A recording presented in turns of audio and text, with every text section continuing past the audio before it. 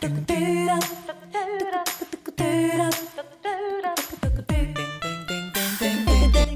what's up, everybody? Colter Nuanez, Skyline Sports, SkylineSportsMT.com. Got some analysis for you here on this week's pod. We'll hear from Ty Gregorak right out the gates, talking all things NIL. Of course, we are just ranting and raving like we always do. Transfer portal and everything in between. Also, a little thought on Montana and North Dakota State's upcoming semifinal playoff matchup. We'll also hear from Brooks Nuanez, a Bobcat redux of the season, as well as a Griz analysis leading into Montana's semifinal game against NDSU. Our analysis podcast every week presented in part by Town Pump. They've kept us fueled up all season long. Appreciate Town Pump for their continued support, as well as Blackfoot Communications. Visit goblackfoot.com. Dave Maldonado Law. Visit BigSkyDefender.com for any and all of your legal needs. Opportunity Bank, your local bank, your opportunity. Nick Tabor, Westpac Wealth, and all of our other fine sponsors here at Skyline Sports. Big Sky Breakdown, analysis style, semifinals analysis style, right now. Skyline Sports every day, every season. Well, I am blessed and honored to be joined by our good buddy Ty Gregorak. He and I have been talking all week about all the stuff that's been going on in the wide world of college football, and it's hard to wrap your mind around, especially when you are a couple guys that love the FCS, love the Big Sky, and love all of it. So, Ty, I'm just joking, but we always are sending these long letters with the graphics back and forth, just talking about what's going on in the world. Where are we at, man? College football, college sports right now. We're going to get into all the details of all of it, but it's a weird time, man. The fact that you got teams that are in the Final 8, the Final 4, and then they lose, and then 2 days later their whole team leaves. I mean, Idaho's got their 4 premier returning players are all in the transfer portal instantly, just like the Cats had several guys right after their loss too. So it's a weird deal. I know we'll hash out all the details, but I agree with what you said right before we went live. What is college sports right now? That's the most perplexing part of this whole thing. Yeah, and thanks for having me on, Colter. I know our season is not slowly winding down. It is winding down in a hurry. At least the teams we cover, the conference we cover, the level we cover, and you and I have talked about this, and I think we both agree, and we've said it multiple times over the last few years when some of these proposals / changes / amendments / the new landscape of college football, that FCS was still kind of a pure form of football. And now you go, is it, or is it just a warm up for kids to kind of prove what they can do and elevate their status to then just, maybe become an FBS player? My problem is a year, 2 years ago, 3 years ago, whatever it was, when they were coming out of high school, those bigger programs didn't think you could do it, and so I just feel like, you've got these universities that are good universities. The Big Sky Conference is a great conference. I read yesterday that the Big Sky Conference has had more teams in the FCS semifinals than any other conference in the country, with the Missouri Valley, obviously a close second with success of North Dakota State and South Dakota State.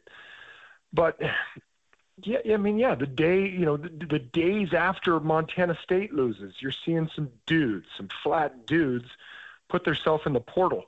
And here's where I'm at, because there's no guarantee, right? I mean, there's no guarantee if you go in the portal. In fact, what is it? I mean, they've kind of shown this over the last couple of years. Over half the players that put themselves in the portal don't find homes. And if I'm a current coach, if I'm a current leader of that program, if you put your name in the portal, to me, you're gone. You're saying you want to be gone. If you're not going to have loyalty to the program, and don't get me started, coaches come and go. Coaches are grown men that are trying to feed families. They're not 18 to 23-year-old guys, and it is temple rubbing, Tylenol popping, just where are we at? What does this look like moving forward? And another major fracture with conference realignments and bi-coastal conferences, and I kind of think it's a mess anymore. I just do. I mean, college football used to be such a beautiful, pure game, and now it just seems like it's all the old Kobe Bryant.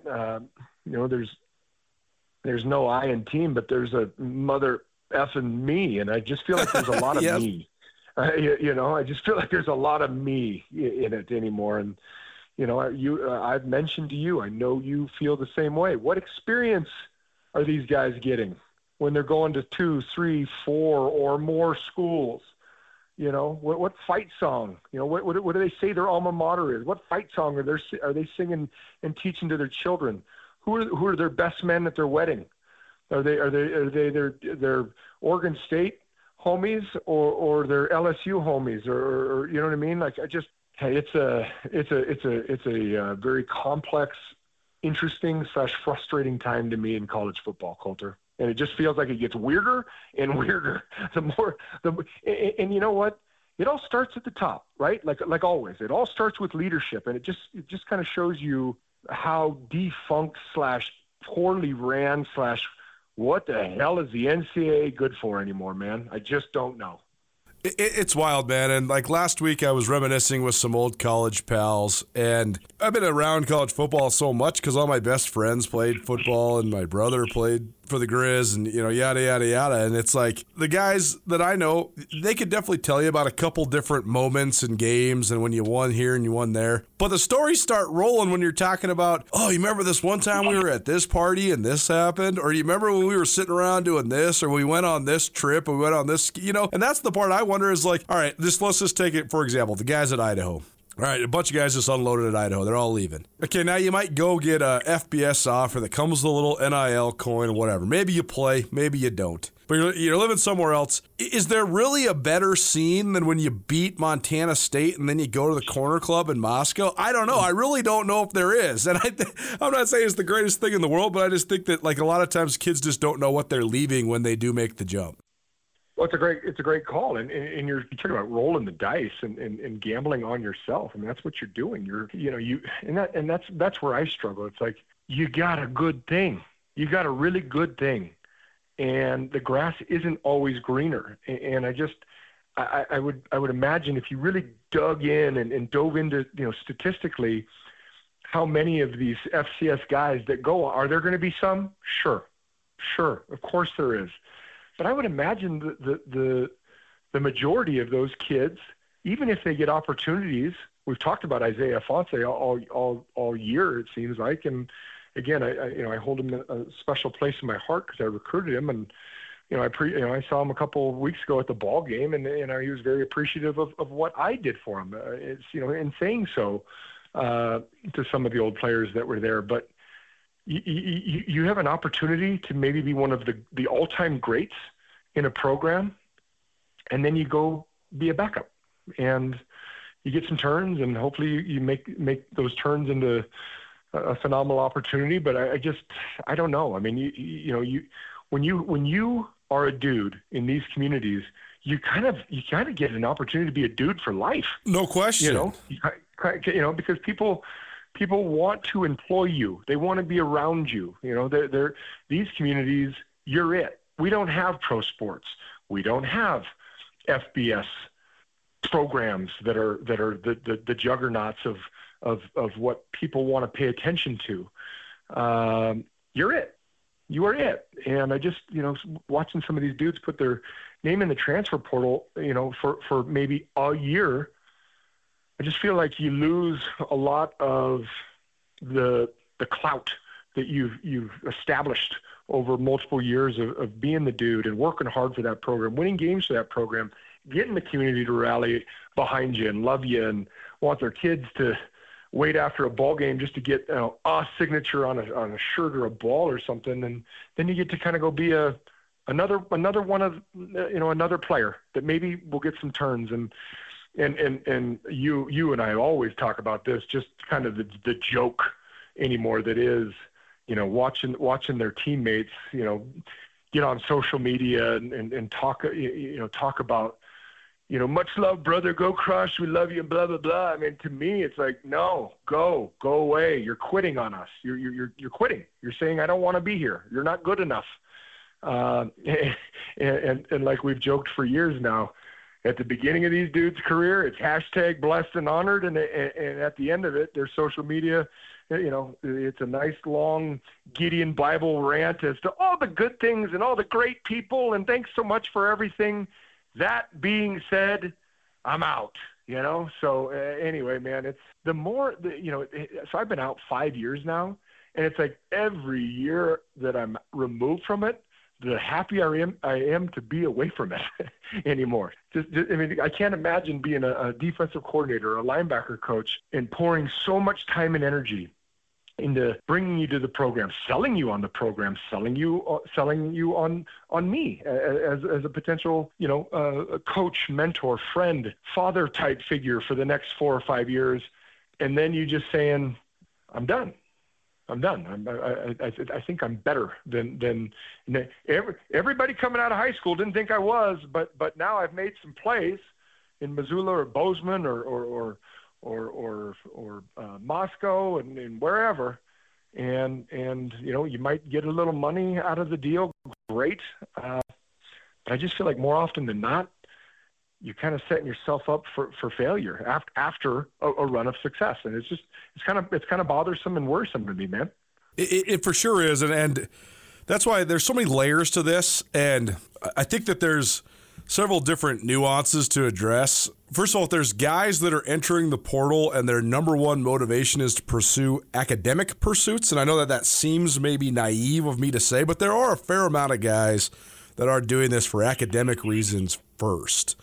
And so that I think if you've graduated from your school and you want to go to a different program that's maybe an elevated program and it's also because of at least some form of academic motivation, okay, I don't really have that much of a problem with it. The other thing is, though, and I said this on Nuanez Now yesterday, and I'll say it again, is that what NIL was created for is for the really marketable guys to get a piece of the pie. The guys that are selling jerseys, the guys that are, big enough stars to be able to have a Subway commercial or whatever. That's all fine and dandy too. Where this is getting broken, and the reason it's ruining the FCS, or it has the potential at least to ruin the FCS, it hasn't ruined the FCS yet, but we're standing on the edge of the cliff. And here's why. The big schools have so much money, and they have boosters that will literally donate money to anything to get their way. I mean, we just saw Jimbo Fisher get a $76 million buyout that was 100% privately funded by crazy boosters who love Texas A&M football. So those crazy boosters can also pour millions of dollars into NIL collectives, which then makes it so that the Power 5 programs and some of the top G5 programs can recruit with the lure of money unabashedly. You don't have to go prove yourself at these schools. You don't have to be a star. You don't have to provide a service. Like as we record this, I'm watching SWX in my studio, and there's an Aspen Sound commercial on. Aspen Sound installs stereo equipment. They gave Justin Ford, a former Griz corner, a free stereo in his car. He was in the commercial. That's great. That's fine and dandy. Justin Ford is a star. He's selling stereos for these guys. Cool. I have no problem with that. That's a good hustle. It's the guys that are going to take $100,000 or $200,000 to go be, the eighth lineman at Iowa, or the, third string quarterback at Washington State or whatever. That's where the spirit of this rule has gotten completely destroyed, is that when these collectives exist and they can offer every athlete across the board, particularly the football guys, a certain amount of money, now you've just basically created open free agency in college football. You're exactly right. And where on the next part of that is when, especially at the Power 5, mostly at the Power 5, when kids are offered or guaranteed chunks of money before even stepping foot on campus, that is not name, image, likeness. That is not being on campus. No, that's right. It's pay to play. It's pay to play, which is professional ball. Exactly. And so that's where I really struggle, because pros get cut, pros get fined. Pros can be and are booed if they're not playing up to snuff. And so I've never not agree. And I had a fascinating conversation. I was in Dillon, Montana this weekend, Colter, for a basketball tournament. I'm watching 2 straight days of 8-year-old basketball and driving home Sunday night. And I had a very interesting conversation. One of the girls, it was a co-ed basketball tournament, and there's this little girl who's a second grader who's just a stud. I mean, you can tell she's an athlete. Well, I end up sitting next to her parents. Both parents are studs. Well, Dad played at football at Minnesota in the early 2000s for Coach Mason, and the mom played golf on the women's golf team at Minnesota. And we had a fascinating conversation about what we're talking about. And it was just interesting to hear their perspective about kids getting a piece of the pie, and these schools are making millions of dollars. And I just said, oh, cool, yes, you're right.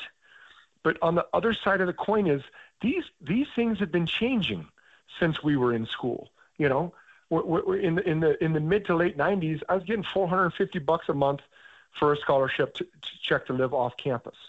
Well, kids here in Bozeman now, they're getting, $1,200 or whatever it is, maybe even more than that now. I've been removed a little bit.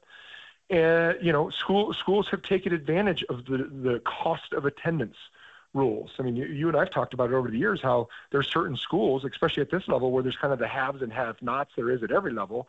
But, the Missouri Valley, they took advantage of it. They've been paying cost of attendance for years.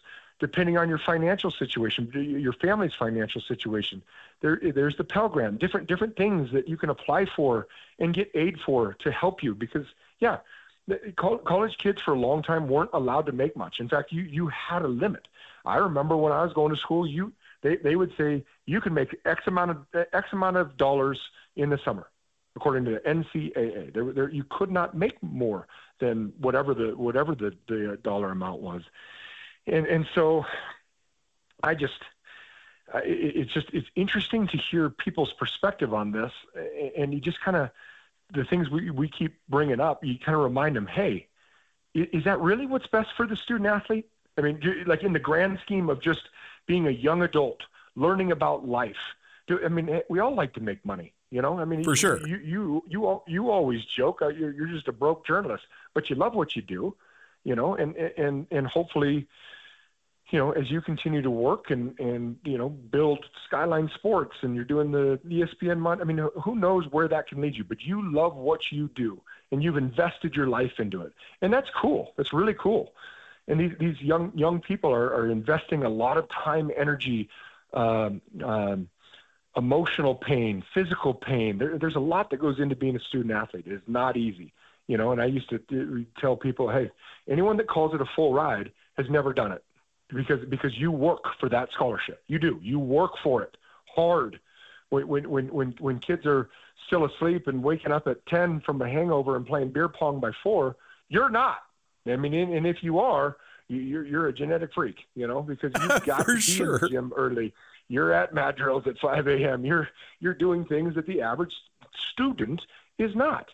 And so I just feel like a lot of these rules and policies have been evolving over time, and then they went from an evolution to, well, the Supreme Court says this, and here we go. It's the Wild West, and, Livy Dunn's going to make more than a good chunk of the NFL. So, I mean, how many college kids are making more than Brock Purdy this year? No, that's right. That's exactly right. That's where this whole good thing gets broken. And my brother and I were talking about this the other day. You're right. We all do like to make a living and have some money and whatever. But also, I think as you get older, you remember fondly back on the times when you were poor, man. Like you remember when you're living with 5 guys in a house and you all got to pool your $20 together so you can go to Costco and get, some chicken and some asparagus and some peppers and whatever. I mean, like my parents used to always tell us about how the happiest times of their lives when they were just living in mining camps and tiny little houses, and there's a simplicity to it all. And a lot of times we romanticize the past, but I do think that going through it and having to earn your keep and learning how to be poor when you're young, it helps you, it motivates you. Absolutely. I mean, you remember Big Dom Dasty. Dom and I are very, very good friends. He's currently the head coach at Eastside Catholic in Sammamish, Washington, one of the better programs, one of the better schools on all of the West Coast. And Dom and I, I was his best man. He officiated Candace and my wedding. We, to this day, would look back at our graduate assistant years where we were making an $800 a month scholarship check in Seattle, Washington, by the way. Right. That went a long way. You're working insane hours, and we look back at it as some of our, and we both have kids and wives and lives, and life is great. I'm living my best life as we speak at 45 years old, Colter. But you can't not look back at those days when you're 21, 22, and, the coaches are saying, hey, you know what? I need you to run and get my dry cleaning. And I left my wallet in my car. But you thought nothing of it. You just went and did it because that's what you were asked to do, and you're trying to earn your way, and that's what teaches you about life and work and I don't know. I just feel like I actually think that kids are getting the raw end of this deal. When we think that they're benefiting from it, I think in the grand scheme of things, they're getting hurt and not learning a ton of really good life lessons by some of the stuff going on, man. I agree. I mean, so the University of Utah, for example, every single guy on their football team just got a brand new pickup truck. Okay, whatever, it's fine. But what happens then when you're one of those guys on the University of Utah that doesn't have a name, image, and likeness really that's prominent enough to earn that truck?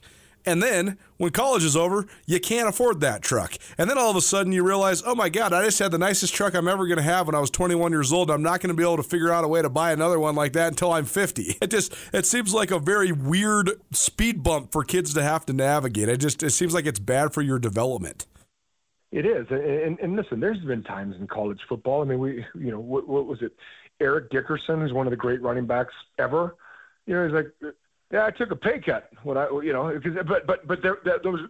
there was also being a lot of rules broken at the time, which obviously led to, death penalties for certain schools. And, there's been cheating all the time. But the problem is now it's not cheating, but it has to be regulated. Everything in life is somewhat regulated and or controlled, or, there's a right way and a wrong way to do things. And, yeah, man, to your point, I just feel like there's going to be a lot of, there's been a lot of in the mental health stuff. And, I actually really appreciated the rant that Lane Kiffin went on. Which is a joke in itself. You've got a kid, recording his conversation with the head coach. And, oh, by the way, the kid was just ignoring calls and text to come see him. And he's like, no, this is not how it is. You don't get to just do what you want to do in this program. That's not life. That isn't life, and a lot of these kids are probably learning really bad habits and things that are going to set themselves up for failure as opposed to success. And I think that we're trying to help them have success in this immediate gratification and putting money in their billfolds. And, by the time they're 25, 26, they're going to go, well, what the hell else? What am I going to do? I'm not a big name in that community anymore. Nobody cares. So I don't know. It's frustrating to watch. I feel like the NCAA has really allowed this to happen, and it's a shame on them. The NCAA has always been a governing body, and I just think, with poor leadership and they could have. There's got to be a lot of really, really smart people in those rooms, and when the Supreme Court did their deal, they say, okay, this is the Supreme Court ruled this way. Now, what can we do as leaders of young men and women to make it right for them? Because, they used to say it was all about the student athlete. And anymore, I don't know if I buy that. Well, last couple of things for you. Let's talk specifically. So Montana State they've had, I think, 7 guys enter the portal. Some of them, like Jace Fitzgerald, for example, he's going to Western. Okay, that's fine. That's different than what we're talking about. That's just a kid finding his way to, the proper level for him probably. And he's from Dillon. He's going to go play in his hometown. Okay, that's all good. I think he'll be a good player in the Frontier. That's fine. But then you got guys like Rush Reimer, who's got a bunch of Power 5 and FBS offers right away, offensive lineman. Omar Abedian, same thing. And I'm sure Sebastian Valdez is going to have a bunch of offers as well. So I guess let's just start with the offensive line. I do think that losing guys to the portal is tough on most FCS programs, but this has already happened to Montana State. They already lost Connor Wood and TJ Session to the portal, plus Lewis Kidd and Taylor Tuiasosopo to graduation, and they just reloaded it. And you look at some of the guys they have on their roster still. They got JT Reed coming back next year. They got Cole Sane probably coming back next year. You got Connor Moore, who was a good player as a freshman this last year. Cedric Jefferson was up on the varsity as a true freshman the last 4 games of the regular season. So, I'm not saying that, losing 2 first-team all-conference guys like Abedian and Reimer is at all a good thing, but I do think that's the one position group where Montana State can handle it. Well, they've proven that they can handle it, but I still think it's got to be really, really hard on a program. I think, you lose one from a unit that's got to be hard, let alone multiple. And yes, to your point, listen, there are certain guys at the FCS level, you can be a walk-on and try to, earn your role. You can be scholarshiped all the way from books to a full. And you and I both know that there are guys on these programs at FCS that, probably have no business being on that program in terms of what their ability is. You mentioned Jace Fitzgerald, obviously a wonderful family. His brother, you know his brother. His brother ended up having a nice career.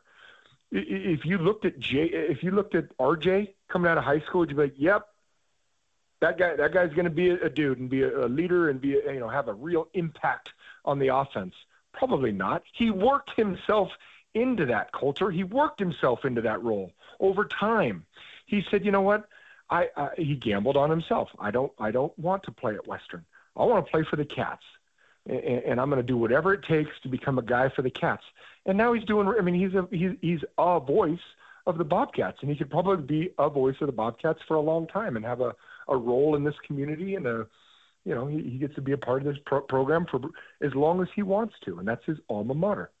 And there are guys that are gambling on themselves and saying, "Oh, I think I'm bigger than Montana State," and yeah, they're going to get opportunities. They are. You've already mentioned a few guys that will get opportunities.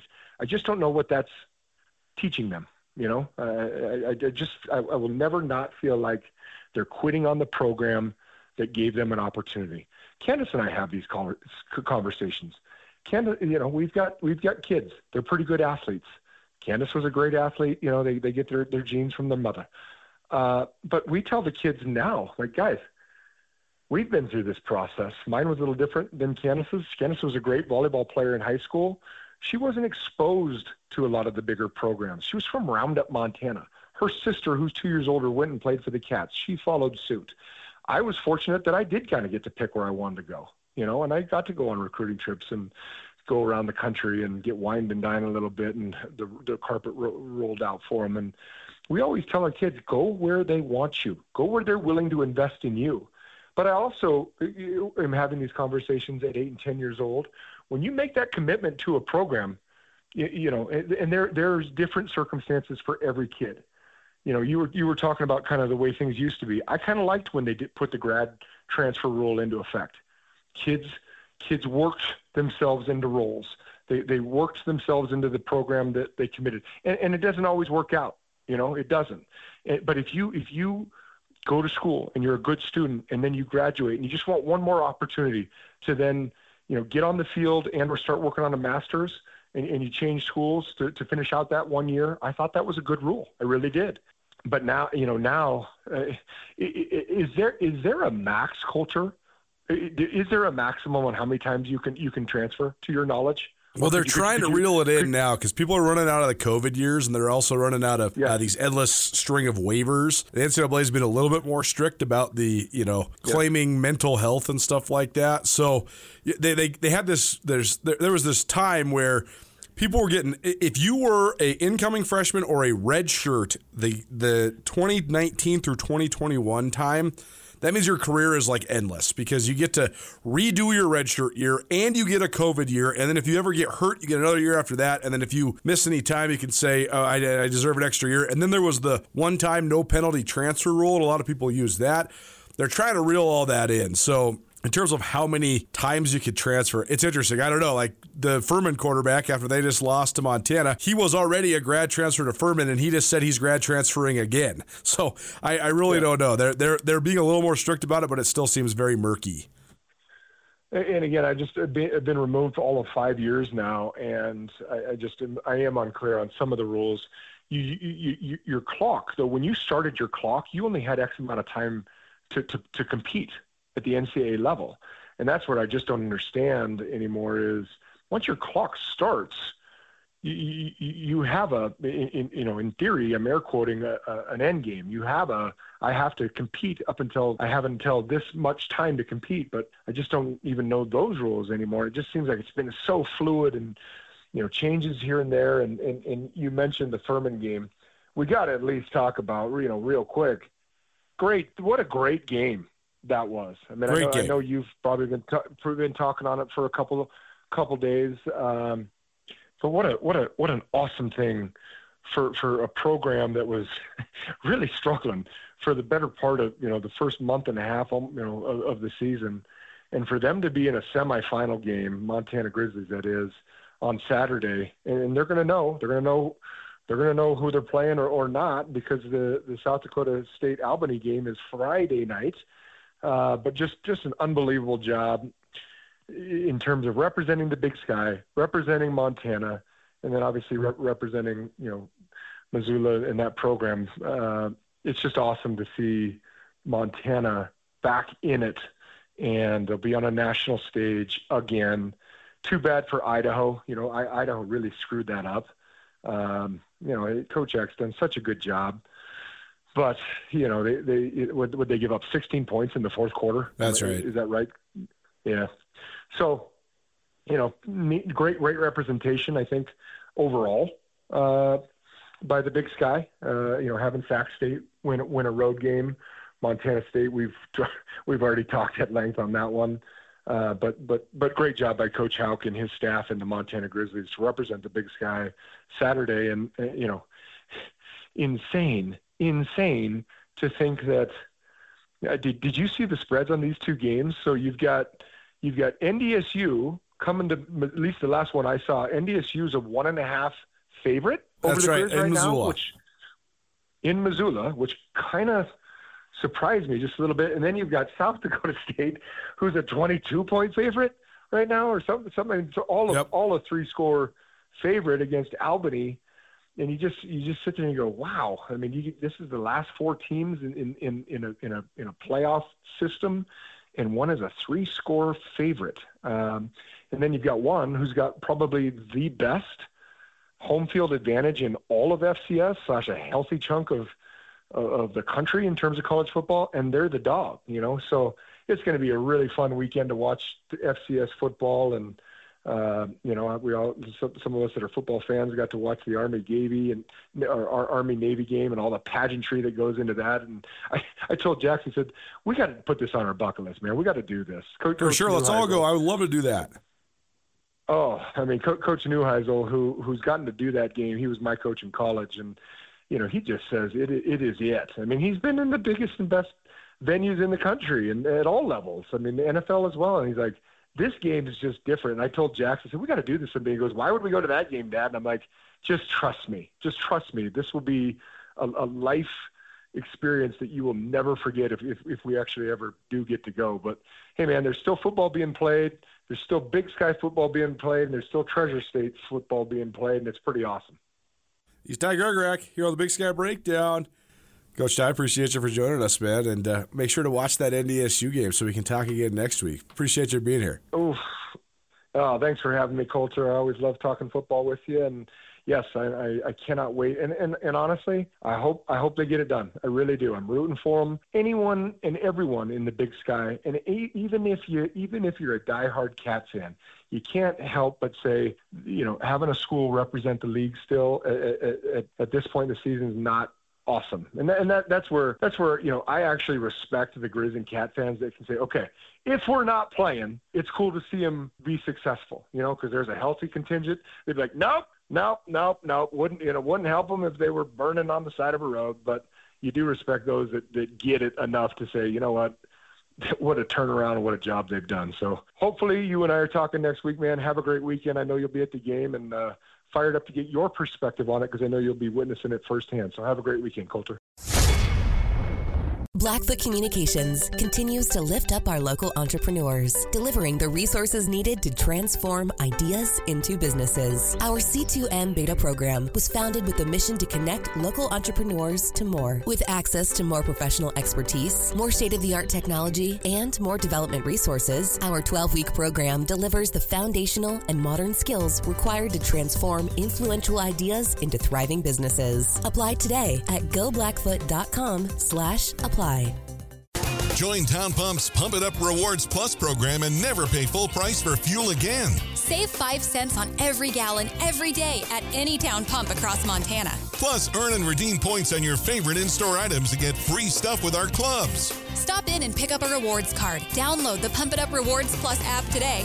Or visit townpump.com/rewards to register and start saving.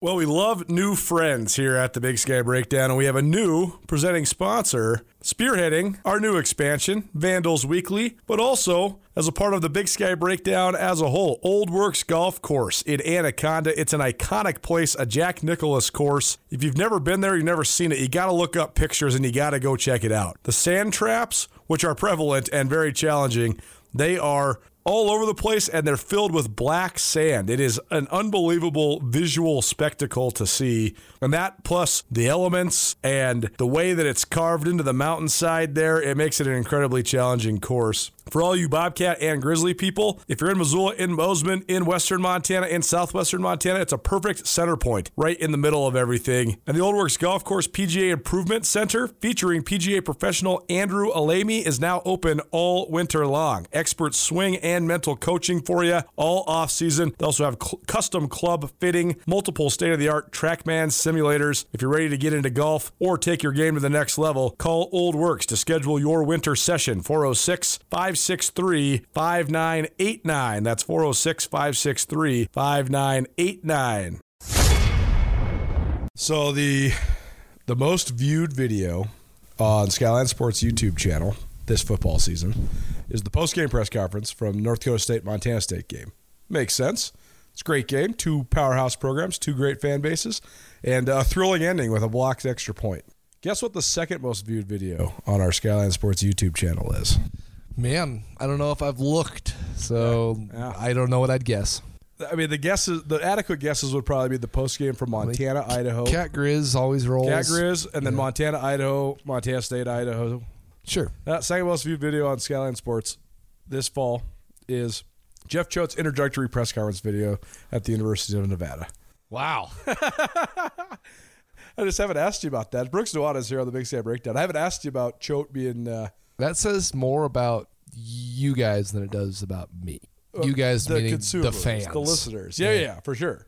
Oh, no, I didn't even participate at this press conference. Our guy, remember Mike Stefanson? Of course. From Reno? What's up, Mike? Our good buddy Mike. So I've always kept up with Mike. He's always a good dude. He showed us around Reno. Remember, he's from there? I do. And then when he was working in Billings, then he got a job back home, and he was Mike's so stoked. great. And so. when we were at the Big Sky Tournament in Reno, he was the one that showed us the ropes. Here's what's going on in Reno. So he called me when Choate was getting hired, and he's like, I'd love to get some stuff from you. I know you covered him. And I was like, oh, yeah, I'd love to talk about Choate. And so I just embedded it, and it's amazing. Mike was texting me. He's like, man, people at Montana State must just really love this guy. He's like, we got like 5,000 hits all with IP addresses in Montana this last week. I was like, yep, they do. They sure do. How do you think he's going to do there? That's a loaded question. It's a really weird question because... Rephrase the question. Okay, so... like next year? They're going to be bad next year because they're just bad. Yeah. And the way Choate turns stuff around, like... They'll make it worse. They have to be bad first. Yeah. Yeah, I told Mike, I was like, we'll just watch spring ball and fall camp. Everybody's going to die because they're going to do so much Oklahoma drill and so much hardcore full contact practicing. I don't know, maybe Choate learned something at Texas. Or maybe that's just the way you do it. I don't really know. I mean, he turned it around at Montana State, so certainly, but... I guess, what do you think of the fit there? Because I was thinking about this. Nevada Reno has been stuck in the mud since Chris Alt retired. Chris Alt Field. But 27,000 capacity, huh? Yeah. I thought you had to have more to be FBS. That was like a rule. No, now there's no rule. You can have 7,000. Isn't like the whole thing, like if North Dakota State moves up, they got to build a bigger stadium? No. Just have to have a place to move up to. God, there's facts in life and not many in sports. We'll get into that in a minute, too. I guess I was just thinking, you have very little memory of Nevada. You were born in Nevada. I'm a native Nevadian. You are. You were born in Elko, baby. Elko, Nevada. Our mom went to school at University of Nevada, Reno for a little while. Our parents lived in Nevada for like 13 years. But people think of Nevada, they think of Vegas and Reno. But most of Nevada is like Choate. You know what Yeah, I mean? Like, I mean- it's a working class place where people are like miners and truckers. And stuff. 3 eyes and live in the hills. I guess that's pretty chody. I guess what I'm saying is that his impassioned way of being and like, we are tough. We're going to punch you in the mouth. We're going to run the ball. I just think he could sell anything to anybody, but he'll be able to sell it to Nevada people. 100%. No, I think the fit when it comes to like the culture and like what the aesthetics look like it's a great fit. I really don't like it being in Reno because I think that Choate is, whether anyone likes to talk about it or not. Let me get this up. Let me back up just real quick. Okay. Jeff Choate is one of, if not the best, hands-on football coach and leader I've ever been around. I don't think it's particularly close. I think that if you gave him a large enough sample size, it would really find its way back to 500 somehow. I think there'd be a lot of ups, a lot of downs. If you just let him ride at Montana State or Nevada or wherever, if you just let him be the head coach for 35 years, you're going to have some really weird times. You're also going to win a lot of games. You're going to kick the shit out of people. You're going to beat the shit out of your rivals. You're gonna beat the shit out of your rivals for sure. I was texting with a mutual friend, and I was like, I don't know how he's going to do year one, but I absolutely guarantee he's going to beat the shit out of Boise State because they didn't hire him, and he's going to beat the hell out of UNLV because that's the rival. I agree. And they'll just figure out a way to win those 2 games. And he can do that for 5, 6, but like, yeah. It's not that it wears on people. It's just there is a salesman part of it that can come off unauthentic if you're not winning. It works really well if you're winning. Right. If you're not winning year after year, I think it can rub people kind of the wrong way because there's a little bit of like moralist involved where you're like, no, we actually just do things the right way, which is better than you. And you're like, but you've won, you're 5-7. Oh, how are you better than us? Because we have a system and we do it our way. It's like that can rub people the wrong way if you're not winning. But now I'm going to get back to the piece of, I don't love that it's in Reno because whether anyone likes it or not, Choate takes risks on, or rather takes a gamble on high-risk guys. He brought a lot of bad characters to Bozeman. Like, a lot. For sure. Like 10, 15 guys that are risking, like, putting a bad mark on a program. You know, when you want to talk about, like, Najee Hale compared to, like, you start trickling down, there were some guys that just kind of got brushed away in Bozeman that kind of got, kicked off the team and were never heard from again that in Reno, I think there's a lot more trouble to be had than there is in Bozeman. And I'm not saying that that's Choate's style or anything. That's college football this day and age. That's young men in America this day and age, right? There are going to be people with quote-unquote character issues. Reno is just a very unique place to take them. For sure. Disciplined or not. I think it's just a unique fit town-wise. I think Vegas obviously would be as well. A lot of the Mountain West fits Choate. But playing night games, running and gunning, kind of throwing the ball over the yard. I haven't watched the Mountain West quite as much because the schedule doesn't really land for me as far as... Well, especially because the Mountain West games used to be on at night when the Big Sky games were on the day, and now the Big Sky games are just on at night. Yeah, they're on at night. Yeah. Right? So I don't really see as much Mountain West, so I can't speak to that as much. But does that make sense that, like, I like the fit, but like you said, everyone thinks that it's Reno and Vegas. Well, Colter, it's a good fit, except that he's in Reno. That's right. I just think he's going to be able to sell his vision of the program, and I also think that Choate is smart enough to know that he's a scaler. He's a builder. Like, he's a culture builder, and then when the culture's built, he leaves. Definitely. That's why he's had so many jobs. If he just wants to coach ball, he's at Washington and Texas. When he's wanting to build, he's at Montana State or Nevada, Reno. And then we'll see where he can springboard this into. But it's springboard it like into what? Like a top 5, 6 program, be there like DC, something like that? Springboard it into like maybe the Texas DC job? Like right. That would be a decent fit. Totally. It'll be interesting to see how it all plays out. Okay, one other news brief that we got to get to before we talk about the actual stuff that's rolling on the field. What is your thoughts? We just as you listen to this, you already just listened to Ty Gregorak go off for half an hour about this, so we'll keep this part a little bit short. The portal and all the entries in the portal, and now the new timing of the portal. So the reason it seems more crazy this year is because they actually put dates on the open period. So the portal for guys that want to transfer to the FBS or within the FBS opened last week, and it will be open until the first week of the new year. It seems crazy for the FCS because there's still teams playing. And so then when their teams stop playing, if they were considering doing this, they jump in right away. So it makes it seem like there's trouble in paradise, whether that's at Montana State or Idaho. But really, it's just because the window is only open so far. So if you're already considering it, you got to just go right away. You're not just jumping in because you're like, I hate my team, as much as I was already contemplating doing this. I'm on my way out the door. What do you think of just the state of affairs as this is going right now? I mean, it's like... I want to give you good feedback here because I do have opinions on it, but it's also like, why? You want me to hear me whine about something that's not going to change? No, for sure. Like, I hate it, but I wish there was just a middle ground. I wish that we could have gone from what it was to something in the middle. Right. And I don't know if it has to do with paying players to build a system and to kind of not build some bumpers, some restraints into the idea of like the third party communication, which means that like a coach can just ask me or you, Colter, to go reach out to a player on his behalf without mentioning that player. Like to not build in systems to maybe slow that part of it down or to keep people in check was a complete oversight. And I don't think you can like change that now. The other thing I keep landing upon is that the other part of the system that's completely broken is NIL was instituted so that guys like Ed O'Bannon, who are the best college basketball player in the country and was having his name, image, and likeness utilized to sell video games, could get money from that. That's fair business. Now, at these giant schools, they just have these giant collectives where they're just raising tens of millions of dollars to say that every person that comes to school to play sports here is getting paid, and you don't have to provide a service with your name, image, and likeness. Correct. You are literally just signing a free agent contract. Yep. Yeah, it changed everything, and that's not the spirit of college sports. That's not college sports. In fact, that's professional sports. It sure is. Whoever you go to the school based off who will pay you the most, definitely not college sports.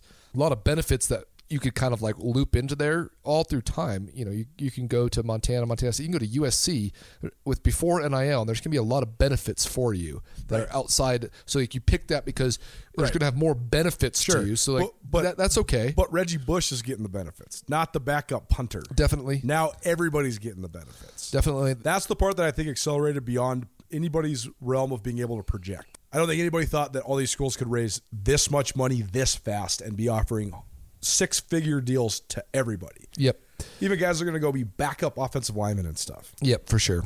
I really dislike it for it only strengthens the D2, D3 argument that I've been having for years with you. Not argument. You and I are both pretty agreeable that, D2 baseball is a pure version of college sports. Mm-hmm. Like you go somewhere, like going to Montana Tech to play football now seems like a much better idea if you're just a run-of-the-mill, average, good high school athlete that's going to get some college exposure. You're not going to go to Texas. You're not going to get a $100,000 deal. Why go to the FCS and have your whole team just depleted every year? Why not go be a part of a program where people stay around and like you get to have that experience and their camaraderie and their relationships and you get the education? It starts to make more sense, which is the long way of saying that the FCS is the most vulnerable in this entire picture. I don't think that like Oklahoma losing their starting quarterback does not make Oklahoma vulnerable in this picture. Right. Like it makes the FCS vulnerable when you can have 2 or 3 stars that really are just in a farm system. The reason that it used to be called a farm system that I didn't really agree with was that if you were an FCS player in the last handful of years before NIL and you really started to play well, 1 or 2 guys might have a chance to go up. Right. The Dakota Prukops and Samari Torres of the world. And Vernon Adams and stuff, but it's like a grad transfer. It's a grad transfer. The best. They'd already graduated. Like Vernon Adams there was like played 4 years. There was like did the his part thing. where everybody, when all the guys in the media, they were trying to break the scoop. We were on Vernon Adams' math class watch, right? Right. Because he had to pass the one summer math class to get his degree early, so he could.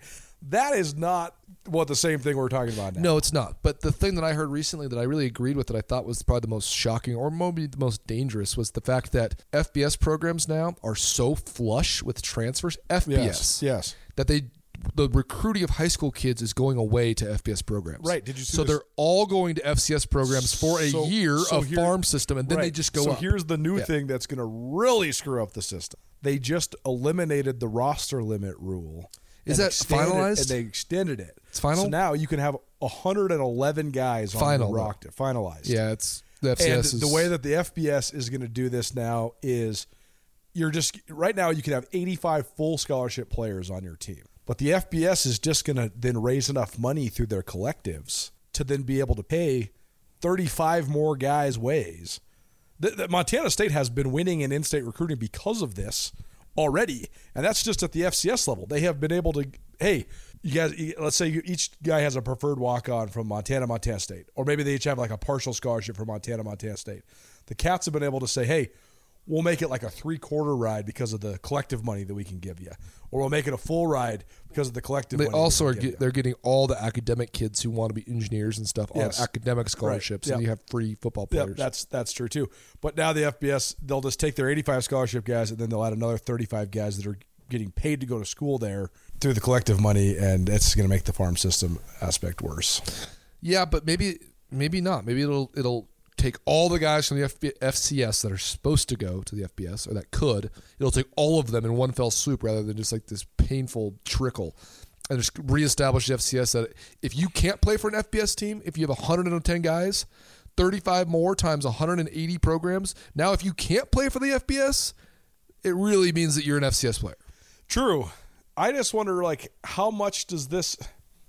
The one thing that the Griz are encompassing at such a high level right now is the concept of team. And it's like something that we almost completely forgot about in the realm of sports. The Griz are in the Final Four not because of all their crazy individual talent. It's because they're a great team. How do you build a team if your roster is just overturning all the time? That's what I keep saying. People don't want that. Everybody keeps asking me, like, what's happening? And I'm like, everybody's going to lose guys.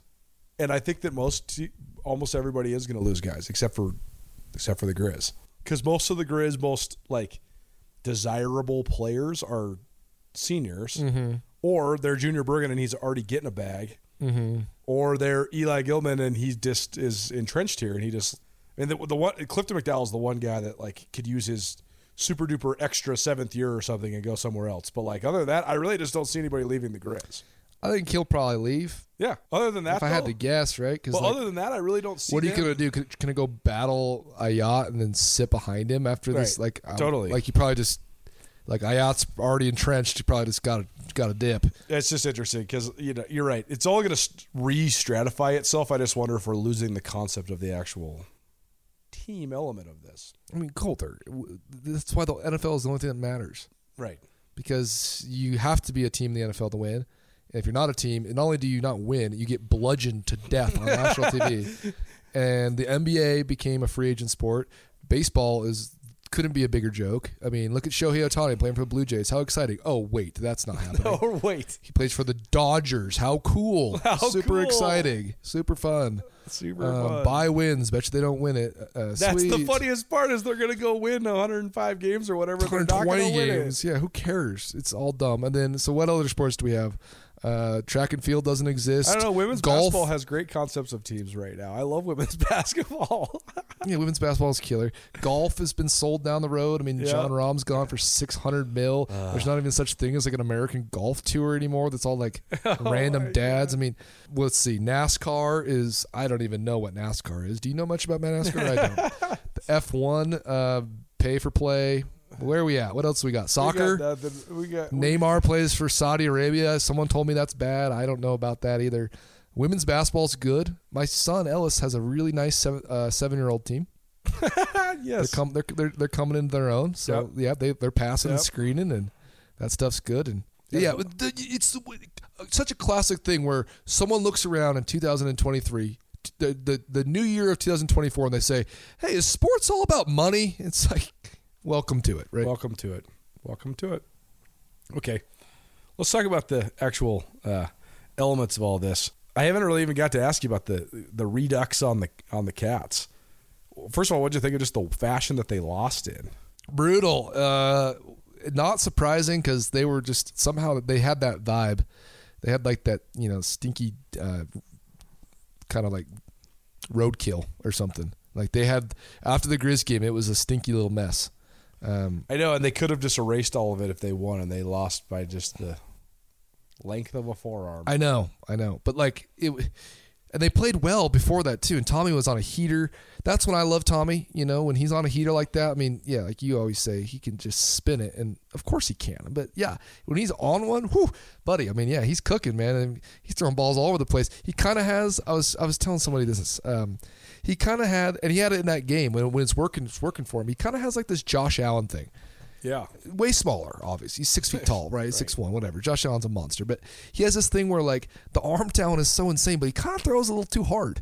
And when he's on, and the ball's finding people's fingers, I mean, he's unstoppable. And he's trucking people, and you get the whole thing going. You're like, this is the best player in the league. And then when he's off, it doesn't look like that, So the fact that he was on and that they had, they had some things that they had to work through, and they did. And I thought that they had every chance to win that game multiple times, let alone obviously at the end. But I thought it was less disappointing of a loss than some people think. That's just my feeling of it. Like, been around the program a lot, known those guys for a long time. When they lost, it was like, I wasn't like stunned.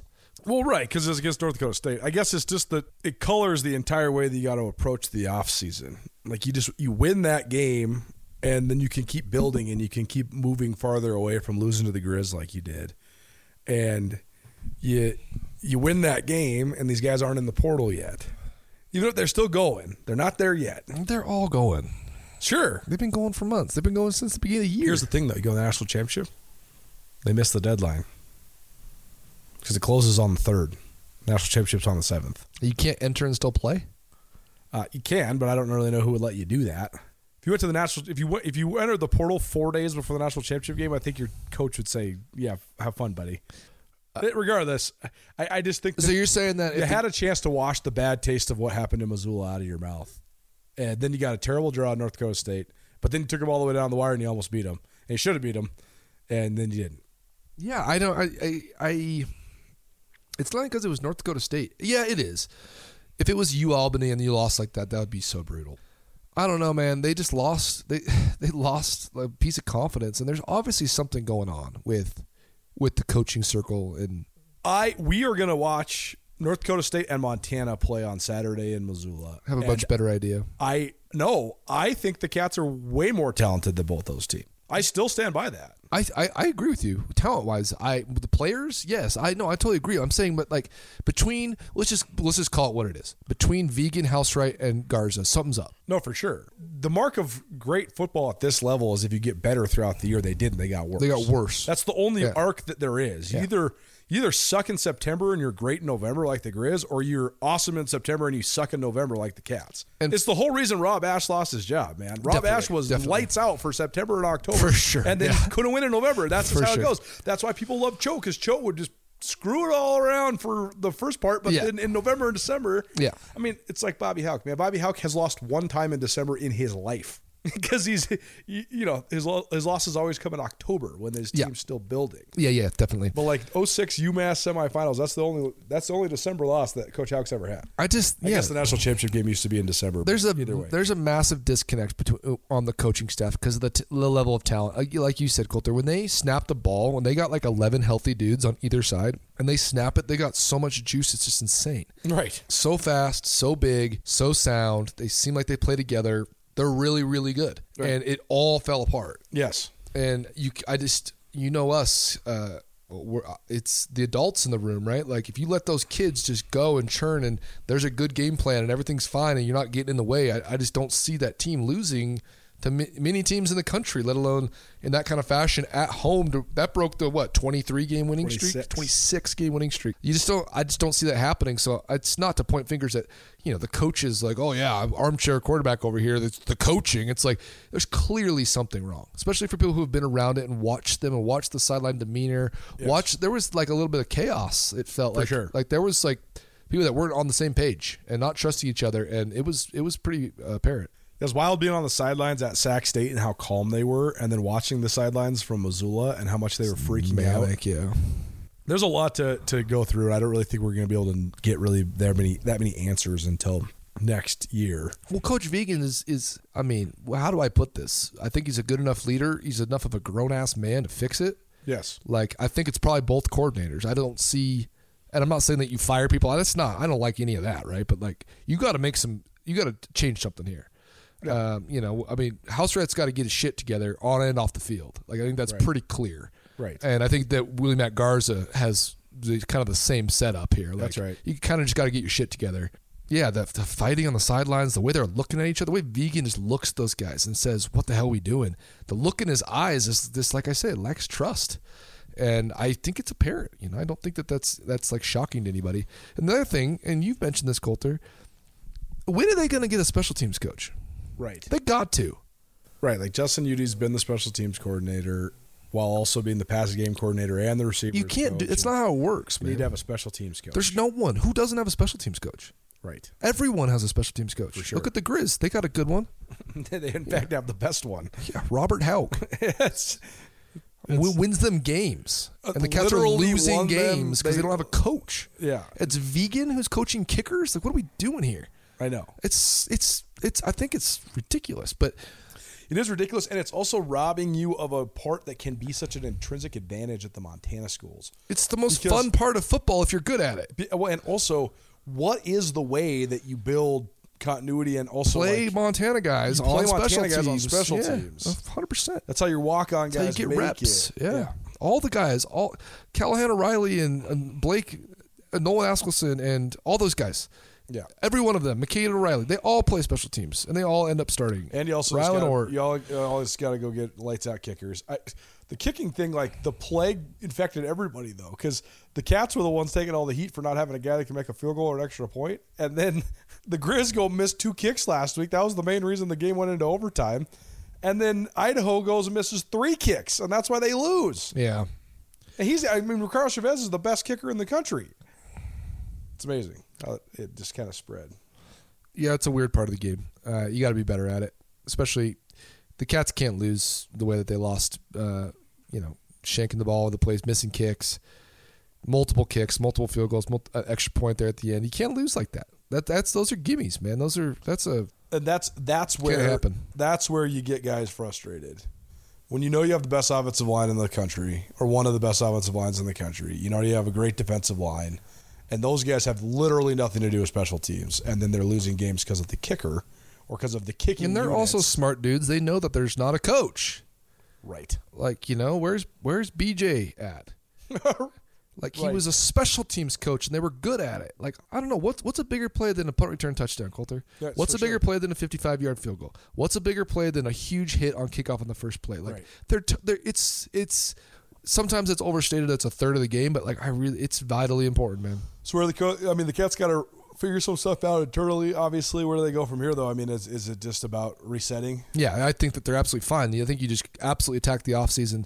You continue to run the football. Can I ask you this? How about, do you think that this year could actually be, you don't want to say a blessing in disguise because they were so stacked, but they only had 11 seniors, and Lane Sumner didn't really play. And Snell and Pickering are hard to replace, for sure.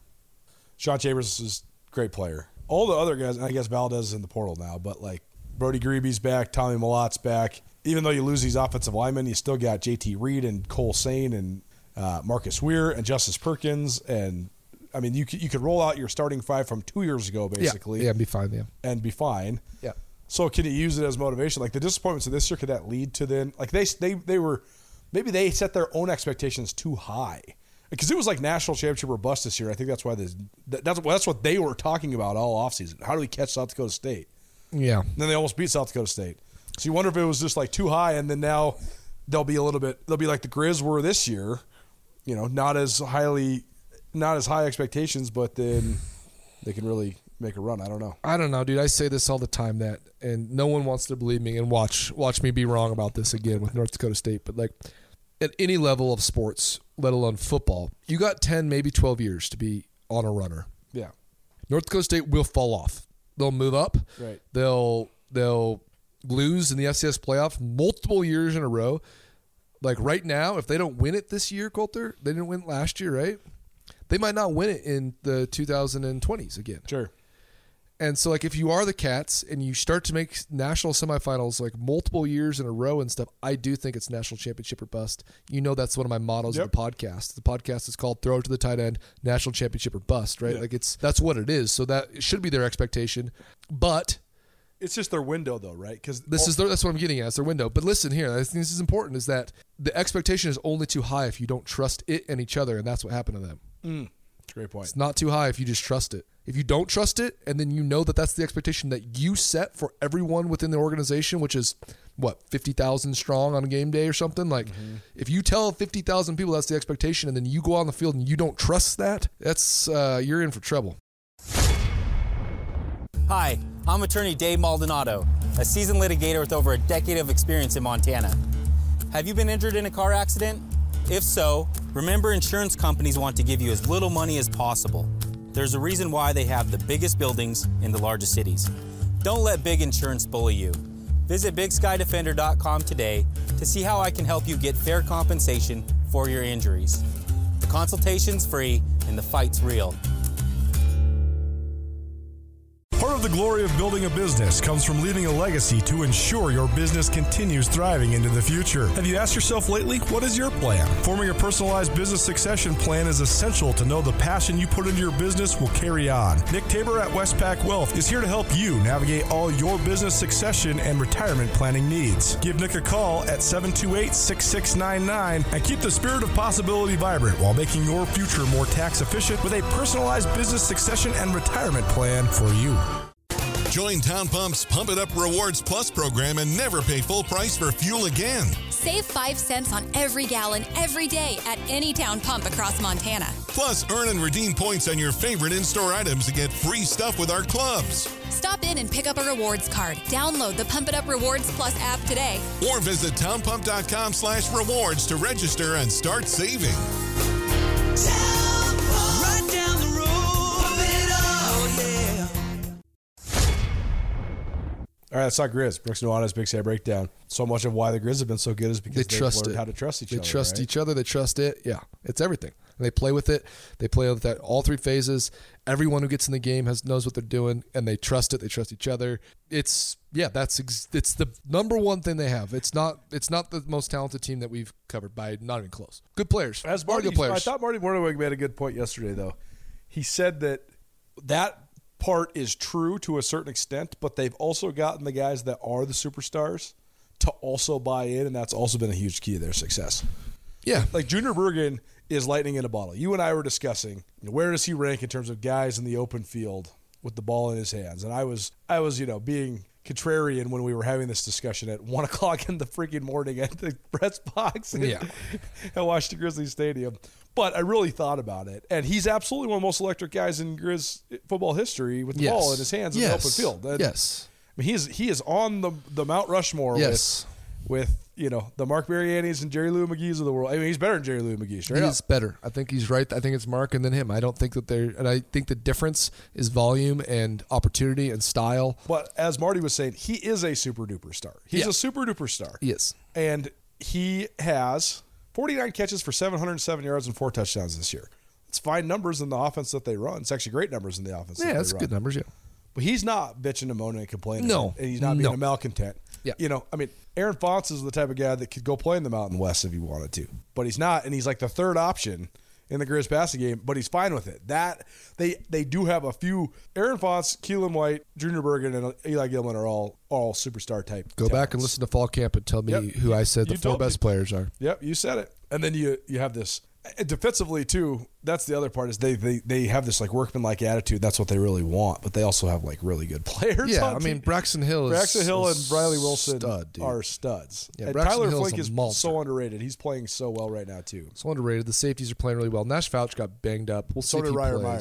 Did he? Yeah. But if you had to roll with Graves and Jackson Lee, you're all right. Good. You're all right. Yeah, no, for sure. Lee's played great, and Graves had the 2 biggest hits of the game last week. I mean, he's adjusted so well to them, giving him sort of a backseat role, and he's still been completely. Again, another guy that just doesn't bitch and complain. Like what his evolution is, and what his role is as a senior is. A lot of people would take that as a lump of coal, and I think it's the opposite. But I think he really thinks it's the opposite. Want to contribute, man. This is part of being a team. Sometimes you got to play a role, and then all of a sudden you go out and get first team all league on special teams. I think it's dope that he got that too. It's huge. He gets to he's a kick returner, but also a punt gunner. Like there's really nobody else in the country that does that. Man, it switches numbers, which is just outrageous. They only announce it in the playoffs, and they don't announce it other times. I wonder what other teams think of that when he puts on 36 to block for Junior Bergen because they both wear 5. You think you just like swallow the pill and switch your number permanently, but whatever. Yeah, whatever. I do think, Colter, just a real quick note on that.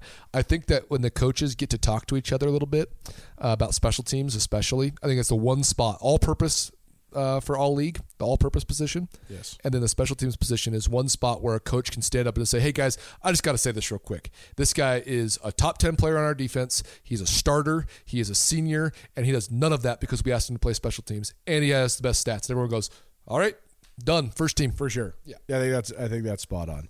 The other things I think you got to say are, because we were really critical of the Griz the last couple of years, because the way that last year they championship or bust. That's why. Yeah, for sure. Last year was a disaster, man. It was excruciating to be around. It just made you feel bad because it was just like so weird. And they didn't have the trust. They didn't have the trust, and it was just weird to be around them. Yeah. Because they just like knew that it was unraveling, and it was just like a matter of time. Yep. For Bobby Hauck then to make the changes on his staff that he made, and to have them play out like they have, it's wild. It's so freaking impressive. Takes some cojones. Takes some massive cojones, and to have like, okay, you make some changes and it's a little bit better. No, they made changes and it's like every position is better. Like it's crazy how much better it is. Yeah, give Roger Group the linebackers, and then for them to take a step up, it's like, whoa, because he could coach. Don't get me wrong here, but it's just like he didn't coach that position all that much. Maybe he has, but not for a while, right? He's been DC and he's been coaching safety. He's been coaching it's a pretty cool move, and then across the board, like you said, those guys. I mean, Braxton Hill and Giovanni Giannicaro, they were in studio a couple weeks ago, and they were telling us about it. They were like, Kent Baer coached nothing but mentality, right? And that's what made us so tough, right?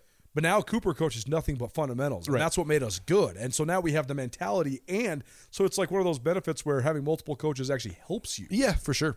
I think multiple coaches, there's nothing wrong with it. It's every year, especially if you're a young guy, it can be a little hard. But I think that if you got 2 coaches in a college career, it'd be a benefit to you. For sure. Especially if the other guy is still around. And certain positions. Or if the staff didn't get fired, rather. It's like like DBs, I think, if you have like 3 corner coaches in your career, that's good. Yeah, totally. Offensive line's tough because it's like the family unit or whatever. Yeah, for sure. But like DBs, you're learning new techniques. But it's a different. I mean, this is a one-off, and this is, I'm saying this as like truth when it's only happened one time. But if your staff doesn't get fired, right? If your coach doesn't get fired, but you get a new one, right? Like Kent Baer retired, right? Like, right. Like that's a whole. Like that's good for him. Like you're not like sitting there wondering if it was your fault or like. Totally. I think that's nothing but good. I mean, well, for sure, and it's like with the D line, for example, they still remember all the stuff Barry Sachs taught them. Right. Their new coach, Coach Linehan. It's not like he's like, screw that guy. That guy sucked. He screw got that fired. last staff. No, we'll do all the stuff you guys have been doing, and then we'll do some new stuff too. We heard them ask that, like, what do you guys want to do here in practice? And sometimes it's the worst question you ever hear a coach ask. Yeah. But someone like Linehan will be asking, like, I want you guys to show me your favorite drills so that I what do can you want add to it. Right. Yeah. It is interesting. And the other thing, like the offensive line thing, Colter, is I would love to hear Bobby talk about it. I mean, I think that he kind of like demoted Germer from like the offensive line coach to then like just have a piece of the O-line. Right. And it made Germer go chase it down to where he like stole the whole O-line back. Like made him like hungry for it. Yes. Because like Fenn isn't out there like coaching the O-line, So like I thought that's an interesting the other part is that motivational they have a move. hierarchy of leadership now too. They have 3 distinct head coaches. Bobby Hauck, who's the head coach of everything, Brent Pease, who's the head coach of the offense, and Ronnie Bradford, who's the head coach of the defense.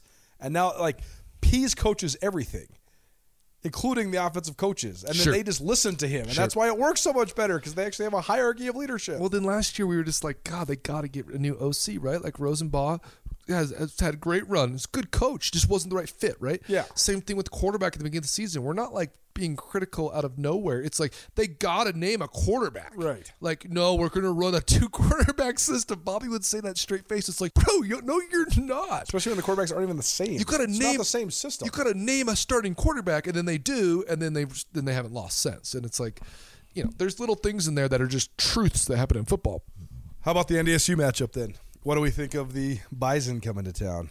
I think that if there's ever been a time you want to play North Dakota State, it's now, not in Fargo, which, whatever. Who cares about that piece of it? But it is important. Oh, it is important. Everybody cares about that piece of it.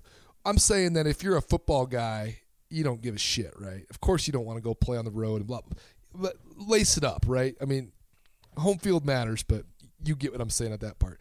I just think that after watching them, Colter, they've come back to the median a bit of where they look like a normal FCS team. There's been years. They've still got plenty of size, don't get me wrong. But there's been years where they added some dudes. They added Christian Watson, who now kind of a borderline star receiver for the Packers. They added some different pieces at the skill positions that kind of joined or linked together with their Big Ten offensive front and defensive front. So all of a sudden you had just a true Big Ten team playing in the FCS. For sure. I thought they were finished third in the Big Ten, fourth in the Big Ten. I mean, they were like beating ranked Big Ten teams. I think that they would smash a lot of the Big Ten teams. Like I think if they just like had a 3-game series with Nebraska in their heyday, I think they're beating them like more often time than not. They looked a little bit more like an FCS team, obviously still dynamic and big, but not quite as fast as they had been the last couple of years. And I just think that getting them to come to a cool place like Missoula and play a really hot team like the Griz is a perfect time to play them. And I always say too, Colter, what is better than the FCS playoffs? You wake up one day and you can win a national championship. And then every week you go down, you keep playing. Even if you lose a game, you can win a national championship. Then you get hot like this, and then you got to beat teams like this. It's the whole point of the playoff. Like, you're never, ever going to escape a playoff without playing App State and South Dakota State and North Dakota State and Montana State, and that's why it's so great. If you want to win a national championship, you got to play teams, and they get to play arguably the greatest college football team of this century, right? I mean, I don't think that's saying that's a stretch of the imagination by any means. So, yeah, I think it's a great opportunity for Montana. The matchup, it is what it is. I think it's strength on strength. I think there's going to be it'll be a battle. I think it can look like a lot like the game we just saw against Furman.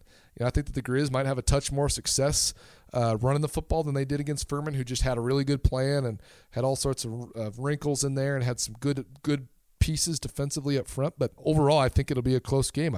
The betting line is a pick'em, which means it's just a straight up. And I don't really see that changing all that much. And that's where I put the line, and I think the Griz got as good of a chance as anybody to beat the Bison. The fact that North Dakota State has, well, first of all, 2-quarterback system, but their main guy, Cam Miller, is a 4-year starter. Do you think that helps them coming to Missoula? I think it helps the Griz. I would love nothing more than North Dakota State to play 2 quarterbacks. Yeah, give me the cold guy here. Just put him in. Great. Right. Yeah, I don't want North Dakota. I don't want Cam Miller. I don't want Carson Wentz to get rolling on me. Last thing I want. Right. The 2-quarterback systems, when you've never done it, again, it's not a thing. It's not something you just do. You don't just run a 2-quarterback system. It's just not like it's like a except for all the defensive coaches do now. It's a cultural element, dude. Like if you have a true 2-quarterback system, it has up and down, has everything to do with your entire team's culture. Guess what North Dakota State doesn't do? Run a 2-quarterback system. Now they do. If I'm the Griz, sign me up for that all day. Matt Entz headed to USC. How much of a distraction? Impact? I thought it was some of the biggest news I've heard. You know what they call that? When you run down the tunnel and everyone starts booing you, they call you dead man walking, dude. Yeah. I mean, okay, so the fact that this happened in North Dakota State twice during this run, Craig Bohl took the Wyoming job December 8th. He took the fucking head coaching job, Colter. Yeah, right. Yeah, he didn't take the linebacker's job at USC. The worst defenses in the country. Yes. Yeah. With no Caleb Williams next year. Is it an impact? Which side does it impact, though? Is it a benefit to the Griz, benefit to NDSU? Massive benefit to the Griz. Are you kidding me? Dead man walking. If they're at home and they can cheer him on the one last time, much different thing than walking in here with you just told your team that you're done. Right. Yeah, I think the Griz are probably just feasting on that. Okay. Well, how do you feel if you're Matt Entz walking down that tunnel? Yeah. I bet you're not feeling great. No. I bet you're questioning some.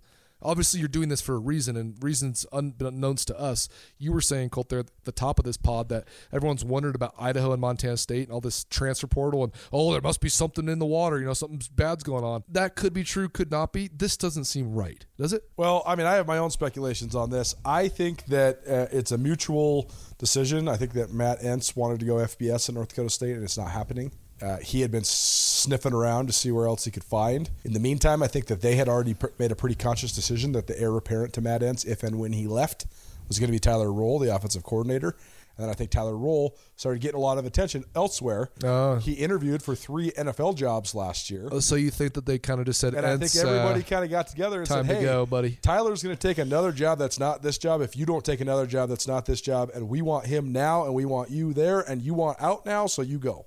Interesting. And I think that Matt Entz was trying to make sure that it didn't get announced until after this Saturday, and it got announced because the Fargo media is good. Do you know all that stuff makes a ton of sense, and I actually have respect for it. You know who doesn't care about that stuff? NDSU's players. That's right. Yeah. So what if? But they all love Tyler Roll. Yeah, definitely, and they might not like Entz, and that can all play. I will tell you this, man. I would not want to be walking in front of that team. You're going to be the guy that leads that team on the field, and you're quitting on them. It's just not a spot I'd want to be in. All right. So last thing then, keys on either side. To me, I think it starts with quarterback play. Clifton McDowell has made more mistakes in the playoffs than he did during the regular season. They've gotten away with it. It's been fine. But it almost cost him last week. He's got to be better than he was last week for sure. And Cam Miller's got to figure out he can handle the pressure from both the crowd and the Griz defense. Yeah, I think that's fair. I would say I'm going to go two on offense, or rather, just 2 with the ball in your hands. I think it's vitally important for Montana to run the football a little bit better. I think that you got to probably just Eli Gilman's a young player. You got to loosen it up a little bit. You guys hear me talk about this with the Cats a lot, right? You got to have some carries that aren't Eli Gilman just getting his head pounded in. You got to have some carries that are, for 2-3 yards where you're opening up a little bit. So I think that Montana should probably try to continue to run the football a little bit. But on the other side, Colter, I like the 3 receivers to have 5 catches each. I think that's good.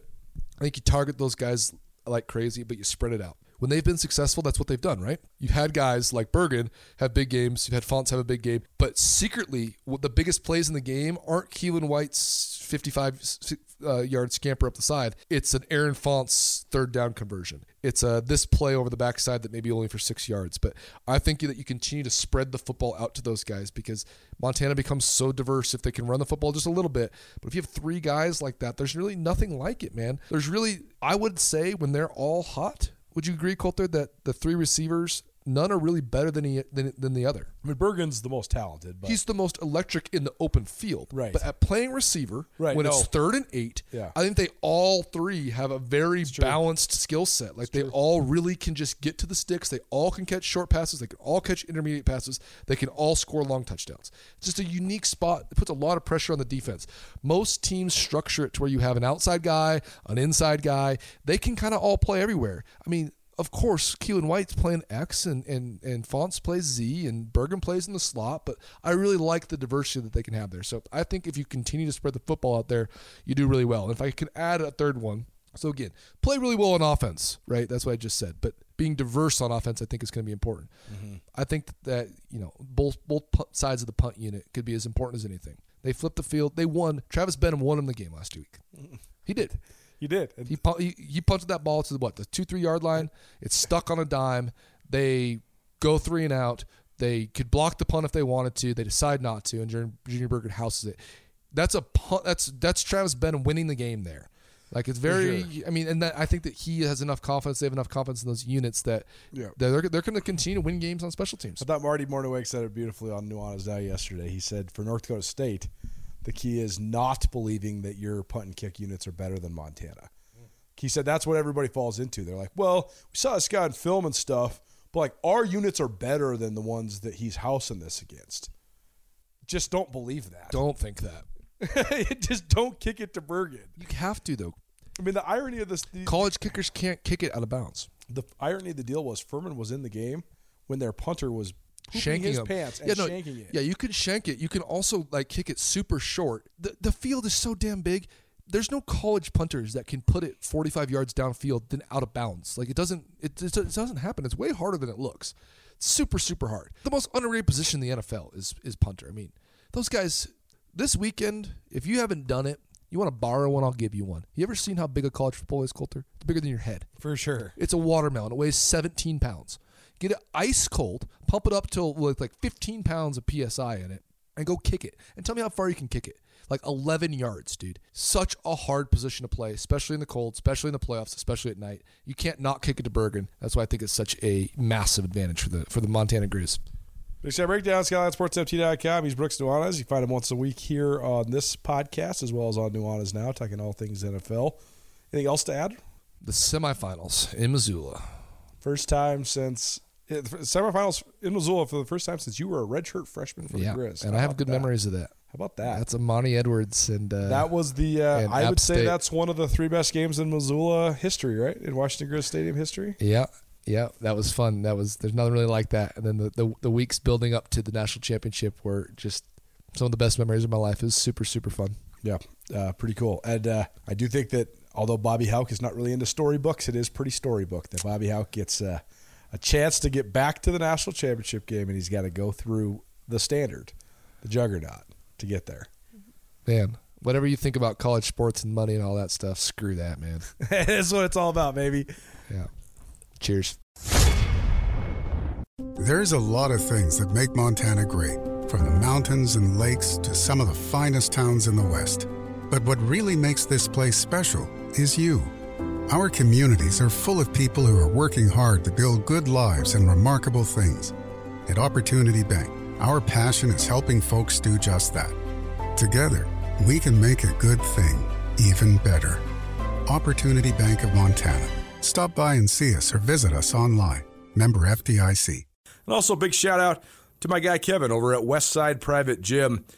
Kevin has a doctorate in physical therapy, and he is an excellent trainer and physical therapist. The easiest way to explain what my new endeavor with him is, we're trying to break down all the concrete. And as you get older, you got a whole bunch of inflexibilities, immobilities. Your body is formed a certain way from all the ways you've been favoring your various bumps and bruises and injuries. And you can make it through, but are you actually living your best life? Are you actually as mobile and flexible and malleable as you can be? And I've had some knee injuries, some shoulder injuries. And so I work out a lot, but a lot of times maybe you're training in the wrong way, or your muscles just aren't firing in a proper fashion. So we're breaking down the concrete and building it back up. The first couple weeks of these workouts have been pretty much just physical therapy based, tearing down some fascia, loosening up the muscles, really working on the mobility, working on being mindful with the breathing and the muscle engagement, trying to make the muscles proportionally fire. That's such a key thing, and Kevin does such a great job of explaining that. So really appreciate him. Can't wait for the journey to continue, and we'll keep you updated on what's going on over there. But Fit During Football back for another year, and couldn't do it without the Hype House, or especially